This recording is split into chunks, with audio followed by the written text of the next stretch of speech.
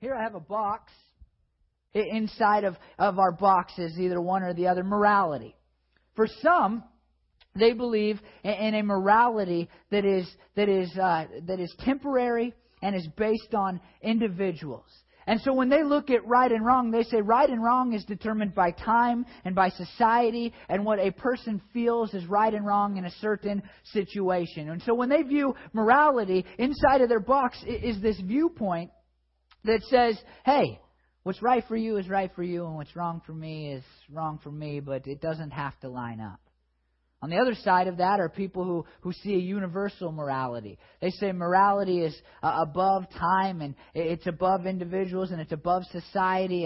And for many of those people, many people sitting here in the church context, we understand our morality through the character and the nature of God and what He has told us to do through His Word. And so people fit within this side of the box. And so we have these beliefs in our box. Let me just give you one more that's inside of our box. That is the belief that good things should happen to good people and bad things should happen to bad people. Now, what's interesting about this last one is, while the first, you have polar opposites. You have people who say there's a universal morality. You have people who say, no, morality is definitely relative and it's based on the individual. When it comes to the idea that good should happen to good people and bad should happen to bad people, it seems that no matter where you fall in first, you kind of agree with that statement, right?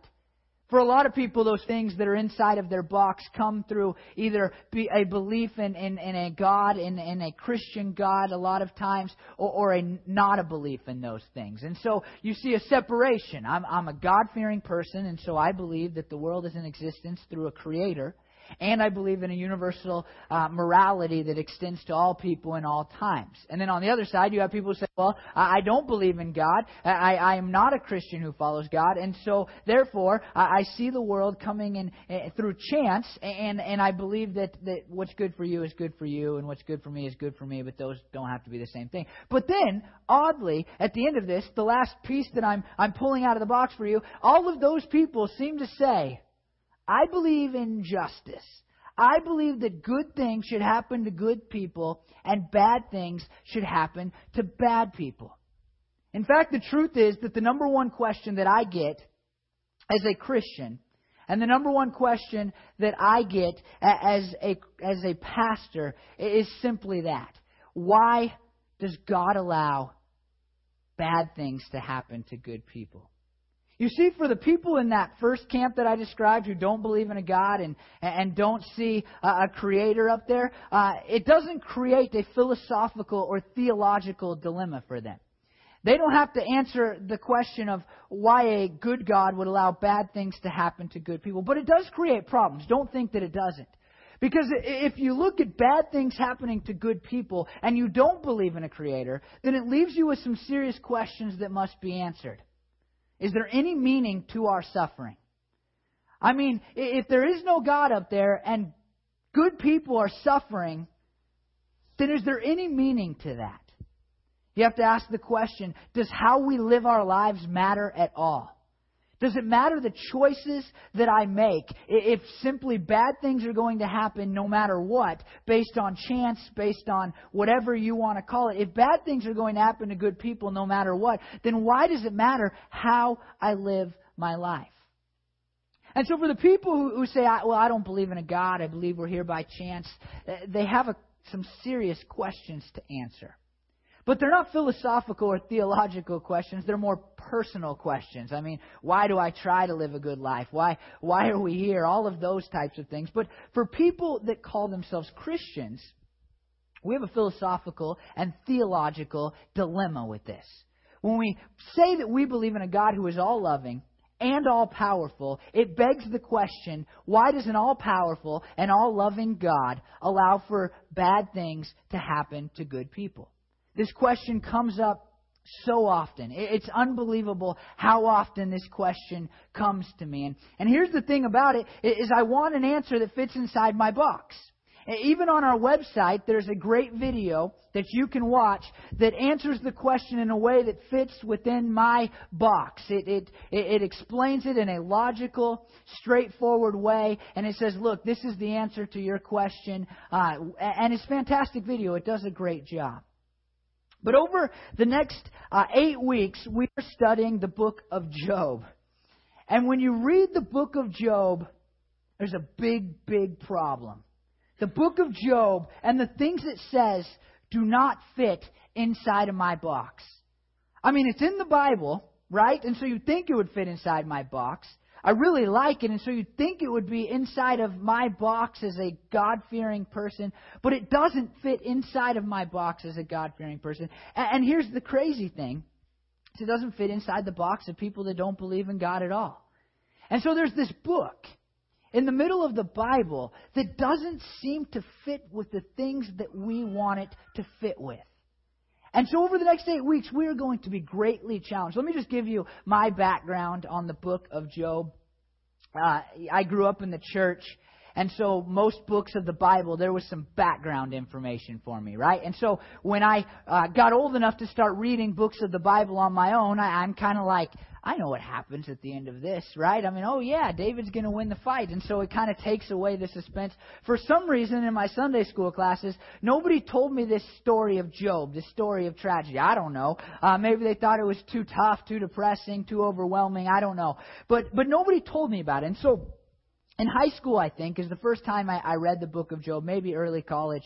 And I'm reading the book, right? And let me just give you a little bit of background. I'm not going to give too much away. I want it to reveal itself as we go along together. But there's a man named Job, okay? And Job is a God-fearing person that lives as good of life as anybody we've ever known. That's made pretty clear throughout the book. And Job has everything going for him. He's totally rich, and we'll read about this in a second. I mean, he's rich beyond maybe anybody in his land. Some people even believe, based on a different scripture, that he might have been the king of his land. He was kind of the overseer of his land. So this guy, even if he wasn't a king, is really a rich guy that has a great family life, has absolutely everything going for you, and then it is ripped away. And then the majority of the book is Job arguing with his friends about the question, why could this bad thing happen to somebody that seemed so good? And so the whole book is centered around this very question. And so here's the crazy thing. The first time I read it, I'm reading it, and you understand, the first 3 chapters of Job specifically are really easy to understand, and then the rest, I'm still working on it. Hopefully we'll have something to say by week number 3, but it's very difficult. But I'm reading it, and it goes Job's argument, and then his friend's argument. Job's argument, and then his friend's argument, and it kind of flows like that. And the whole time, I'm on the friend's side. There's 3 friends, and I'm going, these guys are right. I mean, these guys are telling Job the reason for his suffering. How can Job be so arrogant to say the things he's saying? And so I'm agreeing with them the whole time. And much to my surprise, I get to about chapter 41, and God opens his mouth for the first time in the book. And it was like he was saying, hey, Chad, you're wrong. I mean, just as clear as he could possibly say it. And I won't tell you who he says is right, but the answer is even surprising and definitely does not fit inside my box. This book is going to leave you wanting more. But I think it's going to stretch us and just make us say, okay, maybe the easy answer is not always the best answer. Maybe my A plus B equals C doesn't always fit with the Bible, right? It just doesn't always go as linear as we want it to go. And so as we go through these next 8 weeks, the question, why does God allow for bad things to happen to good people, will not be answered. But it will be deeply explored. I think that we will go through an exploration of that question that hopefully in the end will bring you comfort and hope and peace and even a little joy in the midst of your suffering. But it will not answer the question, why does God allow for bad things to happen to good people? Now, that's a difficult thing to hear, right? Because we want that question so badly. And why do we want that question so badly? Because usually when people say, why does God allow bad things to happen to good people? What they really mean is, why, when I work so hard and I've been so good to my company, did God allow for me to be laid off? I mean, really, when that question comes up, it's more along the lines of, why, if my dad was such a great guy and lived for Jesus, did God allow him to die at such a young age? I mean, it goes like this. Why, when I've been striving to do the best that I can, did God allow me to get sick? And yet I look around at other people who don't seem to be as good as me, and they're fine and healthy and happy. It's really difficult for us not to get an answer because this question is not just some theological question. It's a personal question for us. Why, God, are you allowing me to go through this when I am trying to live my life for you? Or even if you're not living your life for God, the question's still there. Why, when I do so much better than somebody else, I work hard and I seem to live a pretty moral life, why is God allowing this to happen to me? In the book of Job, we see one of the greatest tragedies of all time, but it doesn't answer it, it just explores it. And it's so deep and so well written. In fact, I'm way off on my sermon notes, but let me quickly find a couple quotes about this book just to inspire you before we start reading it. This is by Daniel Webster, who was a 19th century politician that was actually known for his oratory skills in our country's history. He said this: the book of Job is taken, the book of Job as a mere work of literary genius is one of the most wonderful productions of any age or of any language. A French poet named Victor Hugo said, "Tomorrow, if all literature was destroyed and it was left to me to retain one work only, I should have Job." Alfred Tennyson, one of the most popular poets in England's history, said of the book, "the greatest poem, whether of ancient or modern literature." The book is filled. It's filled with literary devices. The writer of Job, whom we don't know, it's the greatest book ever written by somebody who we don't know. There is no other book where it's so beautifully written that the person didn't say, "Hey, by the way, I just wrote one of the greatest books in history." It's the only book like that. But he seamlessly goes between all kinds of rhetoric. Let me just read to you a couple that are in the Bible. See if I lost my place. It is filled with proverbs and narrative and riddles and hymns and laments and curses and even lyrical nature poems. It's a very fascinating book because of his ability to take different types of literature and just put them all together seamlessly in a way that makes sense. But again, the one thing that's not in there is the thing that we would probably like most: straightforward answers to the questions that we have. We know this about the man named Job. He's a guy that loved God, and he lived somewhere around Israel. He wasn't in Israel, but he was somewhere around that area. The book was written way a long time ago. We can just leave it at that. There's lots of debate about that, but it's pretty widely believed that it's one of the first books written in the Bible. Job, the man of Job, was a contemporary to Abraham. And so you see throughout the book a lack of a lot of Jewish things, like a temple and like their king and like prophets. You see that in a second he's sacrificing for his children and there's no priest doing that. And so just put yourself thousands of years ago, and we're going to meet this man named Job who is pretty awesome. And I hope as we explore his life together, we will be able to explore the question of why God allows bad things to happen to good people. Now, I won't read the whole book. It's a really big book, and so if I tried to read every chapter every week, that's all that we would have time for. But we do need to read chapter 1 in order to set this story up, and we'll read chapter 2 next week together. And so if you have a Bible, open it up to Job chapter 1, verse 1, and I will read it to you in its entirety. It should be coming up on the screen. In the land of Uz, there was a man whose name was Job. The man was blameless and upright. He feared God and shunned evil. He had 7 sons and 3 daughters, and he owned 7,000 sheep, 3,000 camels, 500 yoke of oxen, and 500 donkeys, and he had a large number of servants. He was the greatest man among all the people of the East. His sons used to hold feasts in their homes on their birthdays, and they would invite their 3 sisters to eat and drink with them. When a period of feasting had run its course, Job would make arrangements for them to be purified. Early in the morning, he would sacrifice a burnt offering for each of them, thinking, perhaps my children have sinned and cursed God in their hearts. This was Job's regular custom. One day the angels came to present themselves before the Lord, and Satan also came with them. The Lord said to Satan, where have you come from? Satan answered the Lord, from roaming the earth, throughout the earth, going back and forth on it. Then the Lord said to Satan, have you considered my servant Job? There is no one like him. He is blameless and upright, a man who fears God and shuns evil.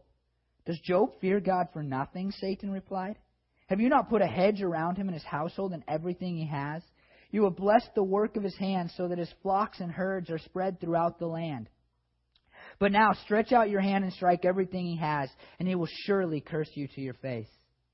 The Lord said to Satan, very well then, everything he has is in your power, but on the man himself do not lay a finger. Then Satan went out from the presence of the Lord. One day when Job's sons and daughters were feasting and drinking wine at the oldest brother's house, a messenger came to Job and said, the oxen were plowing and the donkeys were grazing nearby, and the Sabeans attacked and made off with them. They put the servants to the sword, and I am the only one who has escaped to tell you. While he was still speaking, another messenger came. The fire of God fell from the heavens and burned up the sheep and the servants, and I am the only one who has escaped to tell you. While he was still speaking, another messenger came and said, the Chaldeans formed 3 raiding parties and swept down on your camels and made off with them. They put your servants to the sword, and I am the only one who has escaped to tell you. While he was still speaking, yet another messenger came and said, your sons and daughters were feasting and drinking wine at the oldest brother's house, when suddenly a mighty wind came in from the desert and struck the 4 corners of the house. It collapsed on them, and they are dead, and I am the only one who has escaped to tell you. At this, Job got up and tore his clothes and shaved his head. Then he fell to the ground in worship and said, naked I came from my mother's womb, and naked I will depart. The Lord gave, and the Lord has taken away. May the name of the Lord be praised. In all this, Job did not sin by charging God with wrongdoing. The number one question that's going to come to your minds is why? Right? You look at this and you say, this guy loved God. I mean, this guy was passionate about God. So passionate about God that he was offering sacrifices for his children in case they sinned. The Bible is clearly telling us that this man lived a blameless life. And God allowed this to happen to him. Everything that he owned and his own flesh and blood, his children, to die and be ripped from him. Why? We even want to ask the question on an academic level. Why is Satan in the presence of God? Right? We want to ask, why is God acting like this is some kind of wager? Why does God bring up Job to Satan in the first place? Don't you want to know? But the book of Job, in the first chapter specifically, is not concerned with the why. It is only concerned with the how. And it doesn't fit inside my box. I mean, in my box is something that says God needs to answer the question, why for me? God needs to tell me why He would allow for something so bad to happen to somebody so good. But God's Word doesn't tell us that. It simply says how. It says how Job went through it. And it shows us how we should go through it when bad things happen to us who are trying to live good lives. And so quickly, let me just examine the 3 things that Job does. First, he mourned the losses. Seems like in our world we're scared of that. We want people to get right to the healing process. You see it in the way that we respond, right? I mean, you go, hopefully I don't do this, I've learned through the years, but you're with somebody whose loved one has just passed away, and you want to say something like, oh, it's going to be okay. You want to say something like, oh, this is going to get better. It's just in us to want to stop the mourning, right? I don't know what it is, but there's something in us. And sometimes, and I hate to admit this, God-fearing people are the worst. Because we have reason for hope and all of that stuff. And so we want to stop the mourning in people's lives. Oh, they're in a better place. Just think about how great heaven will be someday. And so we try to shut down this mourning. But here is Job, one of the greatest men that the Bible ever records. One of the few people who are called in the Word of God a servant of God. It's a pretty high praise, right?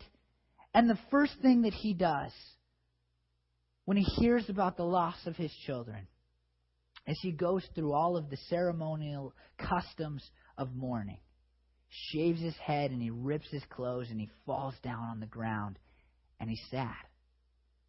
I just want to encourage you just to know that when you who are striving to live for God or not face something that is bad, something that hurts, something that is a tragedy, it's just okay to be sad. I mean, it is okay and normal and right in the eyes of God to mourn the bad things that happen in your life. We don't need to skip to some Christian rhetoric and pretend that things don't hurt, And we don't need to say, well, I have hope, and so right now in this moment I'm totally okay with this sickness or this loss of this job or this loss of this level. We don't need to be those people.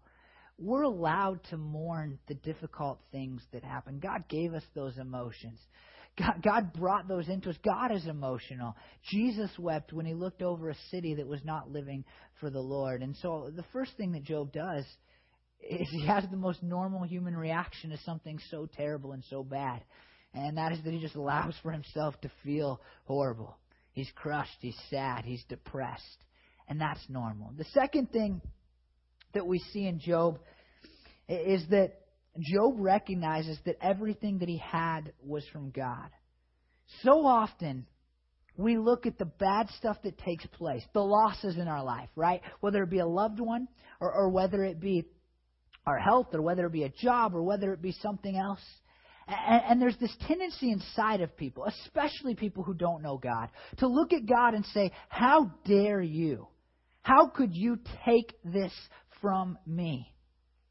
But Job seems to recognize something that needs to take place before we start blaming God, and that is that God gave him those things in the first place. Now look, I'm not trying to say, oh, well, God gave it to me, now I'm not going to mourn. I just said, look, mourning is normal. But to recognize that the good things that we have in the first place are from God is very important in the response that we have towards God when bad things happen.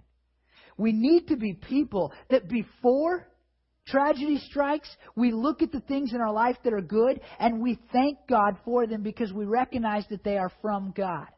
I really believe that when we read that Job was upright and righteous and pure and holy, when we read those things, I think a big part of that in his life was the fact that he recognized that the gifts that he had, the riches and the great family and the power that he had and the respect that he had in his culture, I think that early on in his life he apparently recognized that those were all gifts from God. And it helped him to live for God no matter what circumstances he faced. And so we see this mourning and this hurt and this crushed feeling. And we'll see in a second the response of worship. But in the middle of that is a recognition that the good things we have in life are from God.